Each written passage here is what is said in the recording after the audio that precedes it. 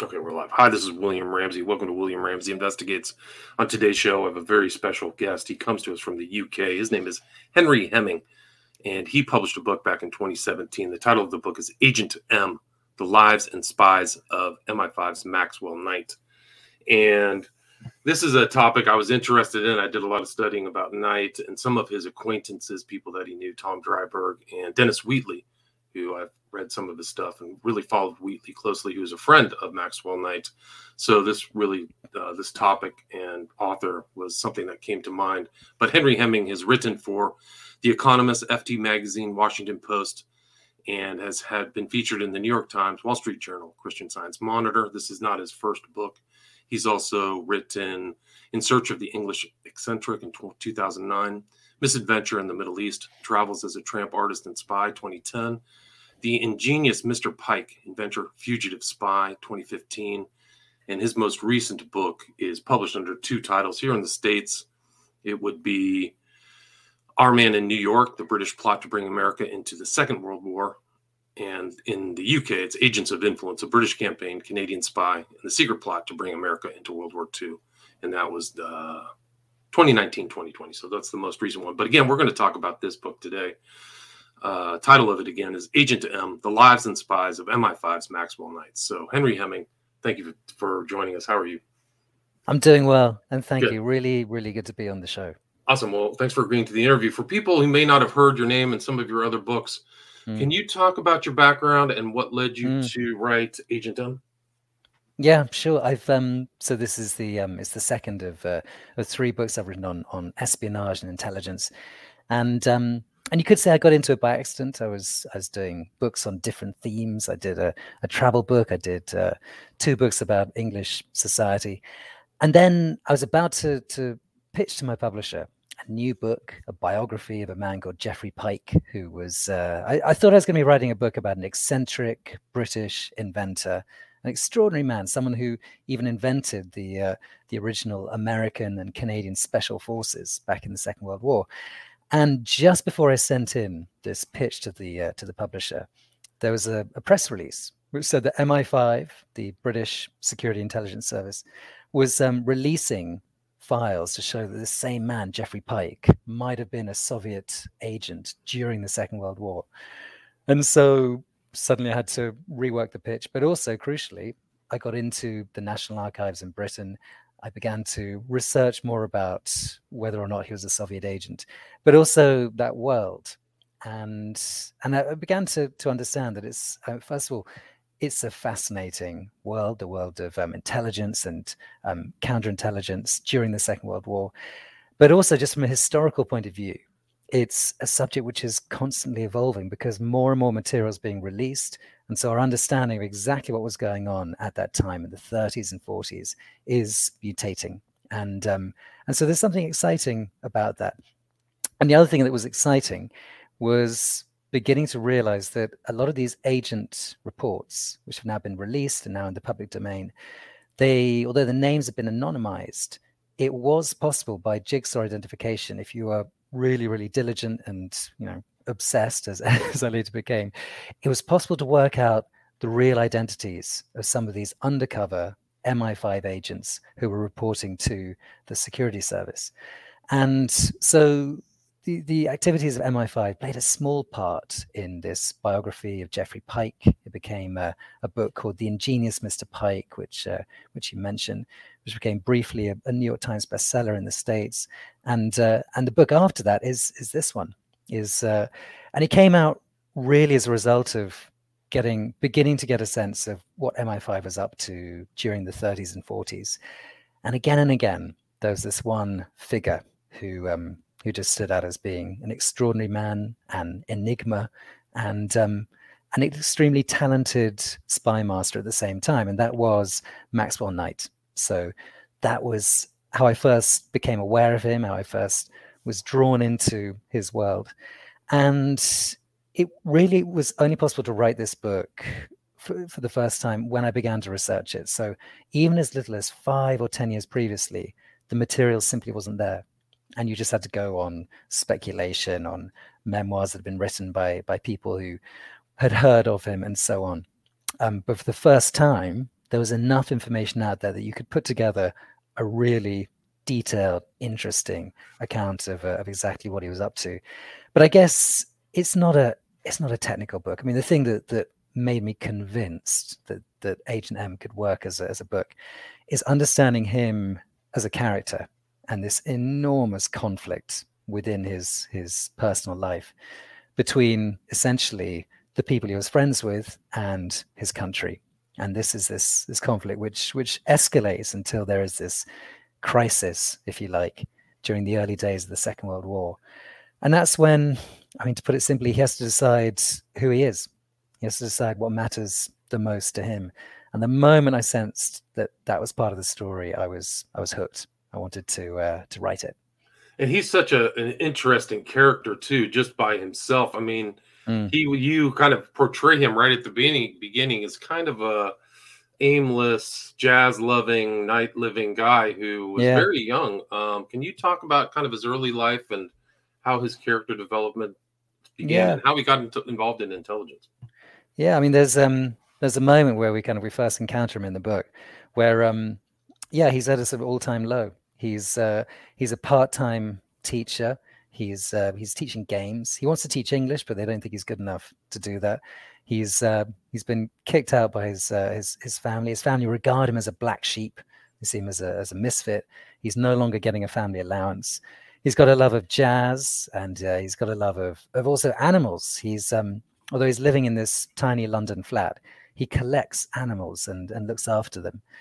And this is his rare and unusual gift. He has this extraordinary ability to, if you like, read animals, to look after them, to keep them alive, to sense what they want when they need it. And he's a natural when it comes to animals. So that's his hobby.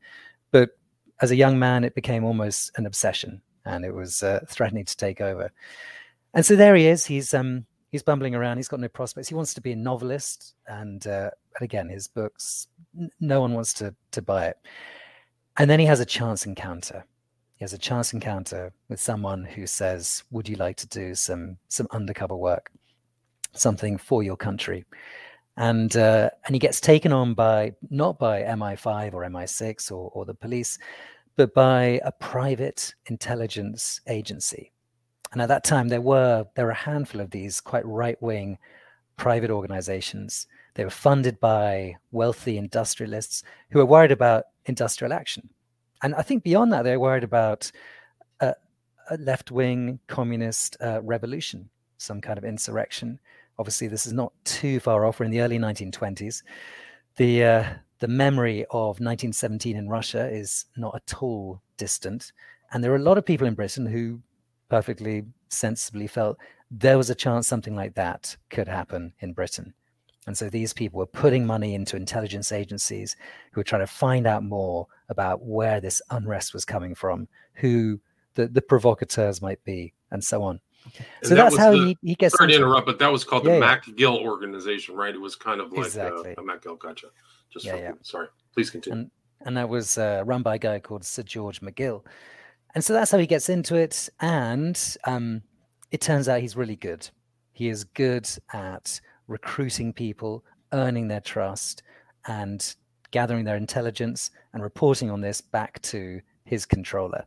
And these are kind of the basic components of being a good intelligence field officer. And it turns out he has them.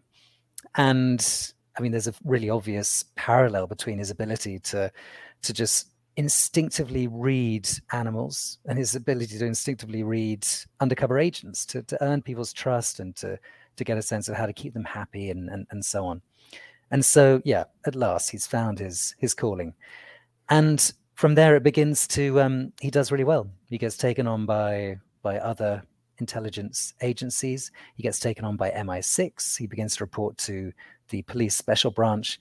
And then in 1931, he is not only taken on by MI5, but he's given his own department in MI5, which on the face of it is extraordinary. He's not someone who's kind of carefully worked his way up through the ranks of MI5. He's been taken on, and part of the reason he was taken on and given this prestigious role is that he already had this fantastic network in place. So he had a number of agents who were reporting to him by 1931, and they were embedded inside the Communist Party of Great Britain. They had good intelligence on left-wing organizations. And that is what, at that time, that's what MI5 wanted. So Maxwell Knight had this ready-made organization, and that's where his career begins. Right. So he was kind of just a free living guy who was financed by Maxwell, and he actually became kind of part of what was the British fascisti, I think it was, you called it in the book, exactly. which was kind of, it wasn't as a negative thing back then to be a fascist as it is kind of now, I would say. Would you agree with that? I would agree with that. And every time I say it, every time I write that in the book, it just doesn't sort of read right. The moment any of us hear the word fascist, even if it's got the letter I on the end, fascisti, we immediately have a pretty clear and just non-moving definition of what that could mean. But back in the 1920s, to be a British fascisti was not the same as what it meant to be a British fascist in the 1930s. So it was, it was a more moderate organization. It wasn't as overtly anti-Semitic. It wasn't as obsessed with uniform and discipline and authoritarianism. But let's not kid ourselves. It was still right-wing. It still had very traditional views on how things could be. There's one quote that I put in the book. They describe it as conservatism with knobs on. It's just a kind of exaggerated version of something we're all fairly familiar with. But that's how he started his infiltration. He was infiltrating too. So his network starts there. William Joyce, some of these other characters. So he's told his job is to go and infiltrate this right-wing group, the British fascisti. But there's no doubt I wouldn't say he goes native, but he forms friendships within that group, which are real. He gets on well with some of these key individuals, and they form friendships. This guy, William Joyce, who becomes a huge part of his life, he's the man that Knight is particularly interested in. And William Joyce actually pretty much steals Maxwell Knight's first girlfriend. So they've got this, there's also kind of a personal dynamic there. And I mean, to put it really simply, to someone who doesn't know anything about William Joyce represents many of the things that Maxwell Knight wishes he had, and vice versa. So Maxwell Knight, I suppose what William Joyce has that Knight does not, he is a stronger character. He is more impulsive. He's more successful with women than Maxwell Knight is. And at the same time, Joyce admires things about Maxwell Knight, his ability to write, his ability to read agents and so on. So they've got this fascinating sort of almost love-hate relationship where they both envy and admire things in each other, and they become friends. And this is a friendship that will later come to haunt Maxwell Knight. Right. So Joyce goes on, but I think he's an important figure because it's somebody he keeps interrelating with as the kind of fascist movement grows. And so Knight kind of comes out and becomes established, right, in 31. Can you explain how he kind of created his kind of stable of assets and agents, and why did he even decide that he would go by Agent M? Yeah, he set up an organization within MI5, or an agency within MI5 called M Section. And in answer to your question, why did he go for that? I think there's a bit of vanity. I think there was a little bit also of, he'd read a lot of spy fiction. This is a man who's a brilliant spy master, but someone who is not at all immune to the romance of espionage. And there's a lovely line from someone who was run by Maxwell Knight, who noticed that Maxwell Knight loved to meet this particular agent in either in the back row of theaters or in hotel lobbies in kind of remote, suburban, quite grubby hotels. And he once asked Maxwell Knight, why do we keep meeting these places? There are so many other places we could meet. And he said, well, that's what they do in spy novels. And so, there was a part of him that enjoyed just slightly playing this role. And you don't need to read much spy fiction to know that a lot of fictional spy masters will go by a letter. It could be M, it could be R, there's a real spy master, the head of MI6, who went by the letter C, but plenty of fictional ones that went by other letters of the alphabet. So he decided he'd become this figure M, and all his agents would be designated as M1, M2, M3, or MA, MB, MC. And it was a part of his legend, part of his the mystique he wanted to create. And so his brief in 1931 was pretty simple: keep your existing organization going, but also take on more agents. And they want to find out much more about what's going on inside the Communist Party of Britain. So his one of his big innovations is, and it sounds so obvious to us today, but one of his big innovations was to start trying to recruit female secretaries. And knowing that we're still in a world where being a good typist is an essential function, and we're also still in a world where the heads of even left-wing political groups would have a devoted secretary who'd be there in the room or in the room next door, hearing a lot of what's going on, seeing who's coming in, who's coming out. And at the time in MI5, the idea of taking on a woman as an MI5 agent was strange, was weird. A lot of MI5 officers were conservative, and they had a basically fairly misogynistic take on what a woman was capable of, and felt it was just a mistake to take on any women, full stop. And Maxwell Knight was different. He thought that women, I can't remember his exact quote, but he thought women often made better undercover agents than men. And I think his main thinking here was that they had less of a need, as he put it, to show off and to try and impress other people with what they were doing, so they were more trustworthy. And so he began to recruit a number of female agents, and the one that I was really taken by when I was researching all this was the amazing Olga, who had grown up in Birmingham, and she moved to London to become an undercover agent for MI5, and she did amazingly. I want to always keep some of my powder dry for the book, but she got about as far into the Communist Party as it was possible to have got. Right, as a secretary. So she observed, and he was telling her, just be patient, patient, and it ended up working out, right? It ended up working out. At the same time, it took an enormous toll. She had a breakdown, and it's kind of it's sort of impressive, but also maybe questionable in terms of the ethics of it, that after this breakdown, he talked to her and she said she wanted to go back into the field, and he agreed. And you could say that perhaps that was a mistake, but anyway, she did.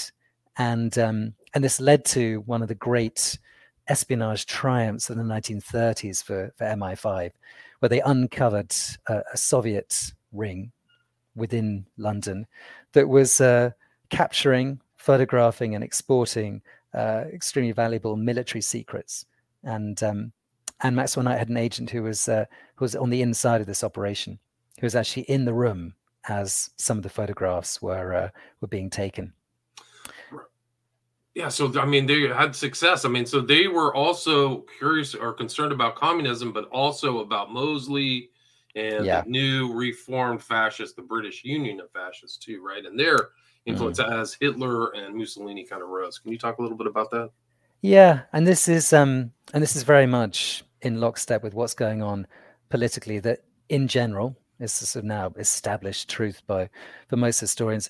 The British took too long to understand the threat of fascism across Europe. And for too long, they saw it as something essentially benign and not to worry about. And Maxwell Knight was guilty of this as well. And he was obsessed with, as MI5 was, he was obsessed with getting inside the communist movement. He had friends inside the fascist movement. He didn't see them as a threat. So it's only really late in the day, so we're talking kind of 1936, that he begins to really apply himself to getting agents into the British fascist underground. And one of the people who he briefly takes on is this character, William Joyce, but he recruits a number of others. And what he even does, which I find amazing, is he got some of the agents he had inside communist parties. He got them out and said, okay, change of plan. You now need to go and reinvent yourself as a fascist, which, I mean, for any agent, that is extraordinary, that kind of shift. And I think this is one of the things that I was struck by when researching Agent M is just the skill required as an agent to do that, and it's one which is not necessarily celebrated. A lot of these people, their identities remained a secret. They took their secrets to the grave, and at the same time, they were extraordinarily talented in being able to do what they did. So yeah, he eventually gets agents inside the British fascist movement.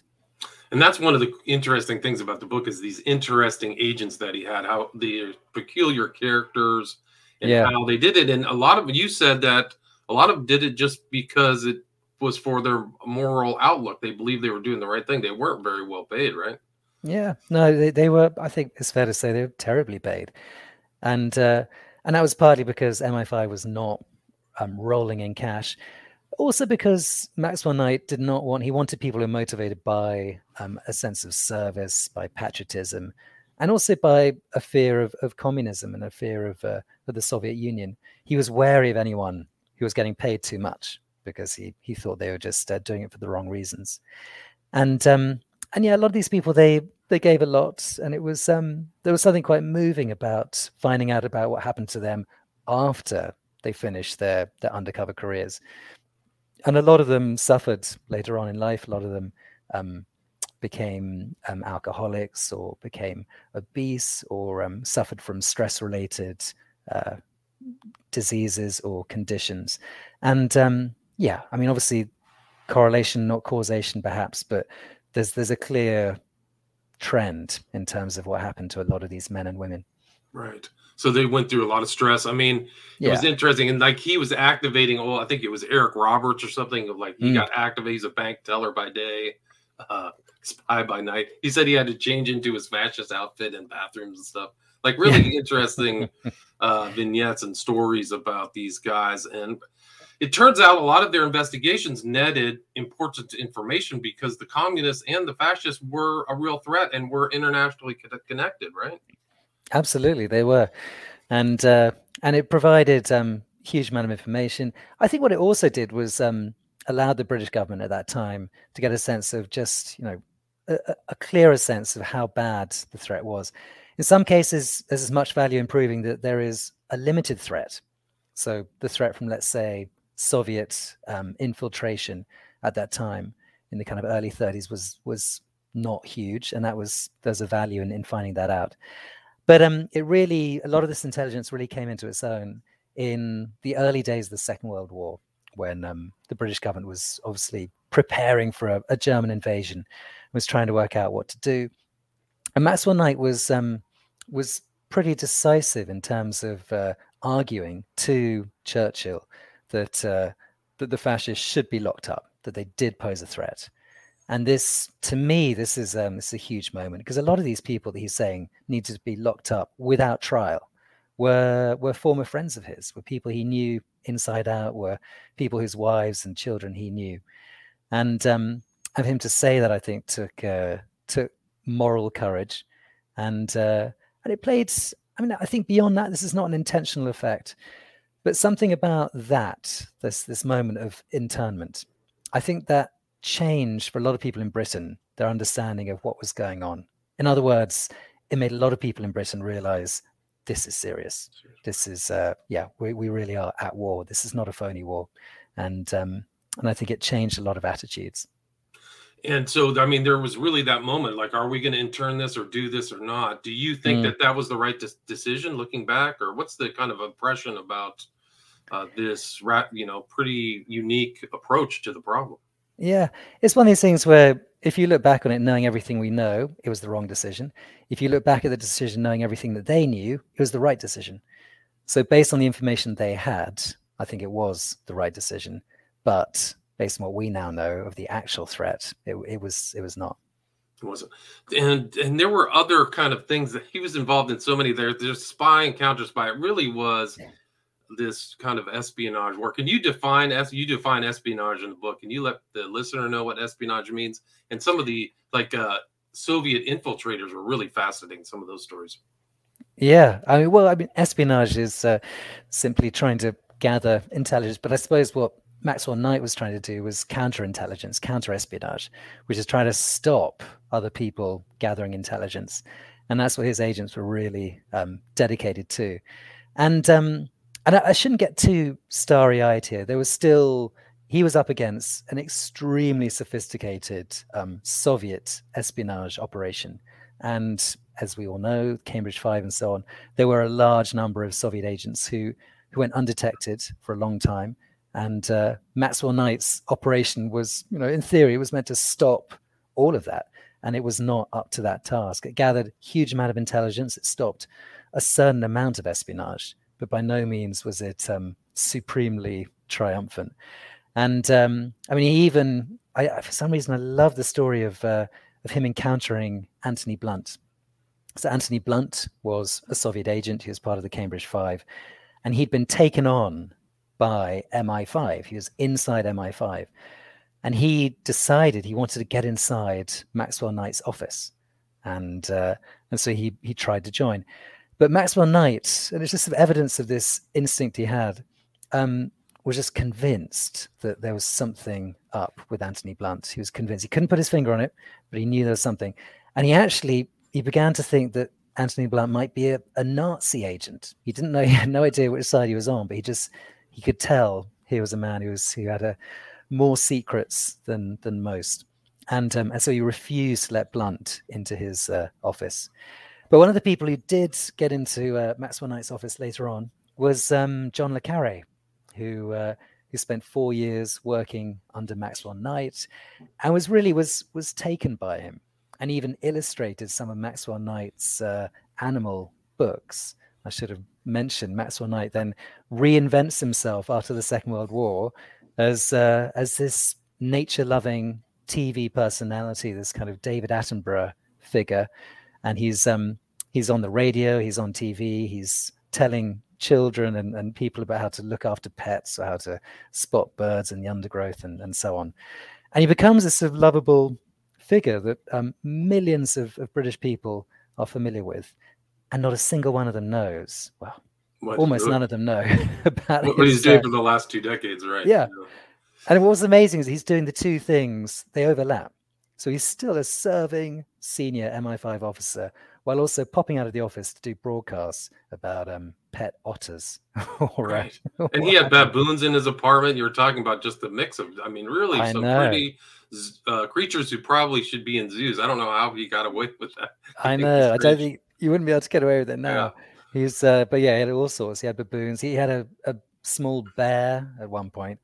And also there's a small kind of, I mentioned the word vanity before. There's a little bit of exhibitionism in that. He loved to be able to say, I've got the most extraordinary menagerie. I've got a baboon and a bear and a parrot, as opposed to just being obsessed with one animal. He liked to put on a show. And, as I also say in the book, it's a strange thing for an exhibitionist to choose to become a spy master. Yeah, he's a very complex person. Absolutely. And 27 books. His output is really incredible to think that he was doing all this at the same time while writing books. And talking about books, there's amazing to see how many of his reporting agents would go on to write their own books, usually novels.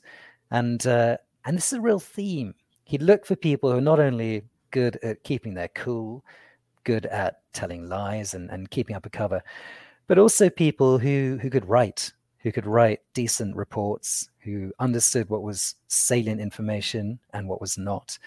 And that was a crucial part of what it took to be an undercover agent. And there's they put out an amazing variety of books, the different people working for M Section, including John le Carré. There you go. John le Carré. David Cornwell's his real name, and Tinker Tailor Soldier Spy, which they just kind of remade, has a character based upon Knight, right? Yeah, well, no, that's a Perfect Spy. Perfect Spy, sorry. Perfect Spy has got Jack Brotherhood. Gotcha. And Jack Brotherhood is basically Maxwell Knight, in every regard. And that was really helpful when researching the book, being able to get into that. And yeah, he's such a good portraitist. Le Carré is like one of the greats, right? One of the great post-war spy writers. Yeah, and there was an amazing moment just in terms of just how good Le Carre is. He wrote a piece shortly before he died, and he referred to Maxwell Knight, and he referred also to my book on him briefly. But he then, I can't remember the exact wording, but he then summed up Maxwell Knight in a sentence. And I remember thinking, I've written a book 350 pages long, but there's no sentence which encapsulates the man as well as that one line. And I'm in awe of the man. He's so he understood Maxwell Knight particularly well. And he had friends too. I mean, he was friends with Dennis Wheatley, somebody I've researched. So somebody who's a very influential writer with incredible output too. I mean, their relationship is very curious because that's kind of, they're both interested in spy writing. Like, I think it was Wheatley's Salas series, who's a spy that influenced Ian Fleming. So you can trace connection between Maxwell Knight to Wheatley to Fleming. It's pretty fascinating. Absolutely. And Maxwell Knight shared an interest in the occult. There's no doubt about that. I mean, I don't know enough about it. It's not a big part of the book because I don't have kind of, chapter and verse. But he and Wheatley were both intrigued by the occult. So both, fascinated by Aleister Crowley. Fascinated is the wrong word. They wanted to know more about him, I think is a better way of putting it. Yeah. I would agree with that. I think they were interested in drawing information from him. Wheatley, definitely, for sure. There's a signed copy. I have it in Children of the Beast. Signed copy of Aleister Crowley's Magic in Theory and Practice. Specifically signed to Dennis Wheatley. So he was an influence on Wheatley, at least as a character, as a bad character. But there's stories about that. I mentioned Joan Miller. Joan Miller was somebody associate to Knight, but you didn't really find her very credible, right? I didn't. And the sad thing is that it's one of these things where she wrote her memoir pretty certain that all the official papers would never come out. And I think what sort of, you can see very clearly just from all the official reports that have come out that she took the credit for a lot of stuff that was done by other people. She wrote the memoir when she needed money, and she also, she essentially, because she was rejected by Maxwell Knight, she put out the line that anyone who rejects me essentially has to be gay. And so she promoted the line that Maxwell Knight was secretly gay. And this stuck because there's no one really to kind of contradict that. And Maxwell Knight's sexuality is in itself an interesting subject. I think, based on everything we know, because he had 3 marriages during his life. He had a number of what have been described as affairs, all with women. And I think he was probably heterosexual. And I think he had problems performing, for want of a better word. And it said that none of his marriages were consummated, which, but, who are we to know? It's one of these things we'll never actually kind of know. But he's always with women, so you always he's having relationships with women. They may not be, like you said, consummated. It was interesting in your book too, because he listed out all of his agents, M1, M2, not known to the public, but you were able to decipher and kind of uncover some of those names, right? Yeah, exactly. And that was I found that thrilling, as anyone would. It was just detective work and going to all sorts of different archives, trying to fill in the gaps that have been left in the official record. And it's you could say that some of these people's identities need to remain a secret forever, but I think it's actually more important to celebrate what they did. And all of the people who I was able to identify have been long dead. And it's only when you know who an agent is that you understand where they've come from and also what happens to them afterwards. And so suddenly it becomes this much richer portrait of the lives of all these different men and women who sacrificed so much. I mean, everyone from there's a woman who used to do cookery demonstrations outside supermarkets where she was selling a certain type of flour. So it's a great kind of performer who became one of Maxwell Knight's undercover agents. And apparently within her family, she, towards the end of her life, started saying, by the way, I used to work for MI5. And everyone just said, You've lost the plot. You've gone mad. And there's something tragic about this. Only much later were they able to find out, like, actually, this is she really was. She was telling the truth. And there were several instances where I was able to confirm to the children or the grandchildren their suspicions or their feelings that perhaps Granny or Mum or Dad might have been an MI5 agent. I was able to confirm that yes, they were, and this is what they did. Wow, that's amazing. And that was thrilling. They couldn't even tell their own kids. I think the Official Secrecies Act is really intense, right, over there. I mean, I don't know what they're bound by, but I remember Fleming talking about, like, I can't talk about anything I did in World War II. Yeah. And so a lot of these people really super secret. And that was a theme in your book. That was one of the central themes of the book is, can you keep your mouth shut, right? Absolutely.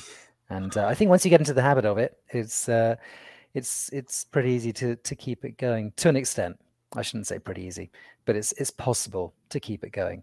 I mean, what's interesting is that Maxwell Knight would always, I wouldn't say encourage, but he'd always allow agents to tell their other half, so their husband or their wife, and that certainly made it easier to keep that secret. I think the pressure of keeping it, even from the person you're sharing a bed with, would be too much, and so he understood that, and that's why he was able to keep some of his agents going for 20 years, which is almost unheard of in the world of intelligence. It really is incredible. I think that he had the sensibility. I think it comes through in your book that he was much more empathetic towards his agents and understood them and tried to help them through. I think that was maybe set him aside from somebody else who maybe more. I think the other guy you talked about was Kern or Kell or something, maybe a little less. Yeah. No, certainly. Some of the other guys they like to keep their distance more. And slightly sort of looked down upon and sneered at undercover agents, saw them as kind of expendable. And Maxwell Knight was different. Yeah, really fascinating book. Loved reading the book. Great interview, great discussion. Where's the best place for people to get Agent M? You know what? All good bookshops. I believe it's, nowhere in particular I can think of. I mean, I think, I'm sure Amazon is probably the easiest place for a lot of people, but it's in most well-known bookshops. And your website is your full name, henryhemming.com, correct? Exactly. And I will put that in the show notes. So it's his full name, HenryHemming.com. And again, the title of the book is Agent M, The Lives and Spies of MI5's Maxwell Knight, and published in 2017. So Henry, thank you so much for the discussion. Really appreciate it. Absolute pleasure. Really good to talk. All right, great. Take care. Stay there. Thanks.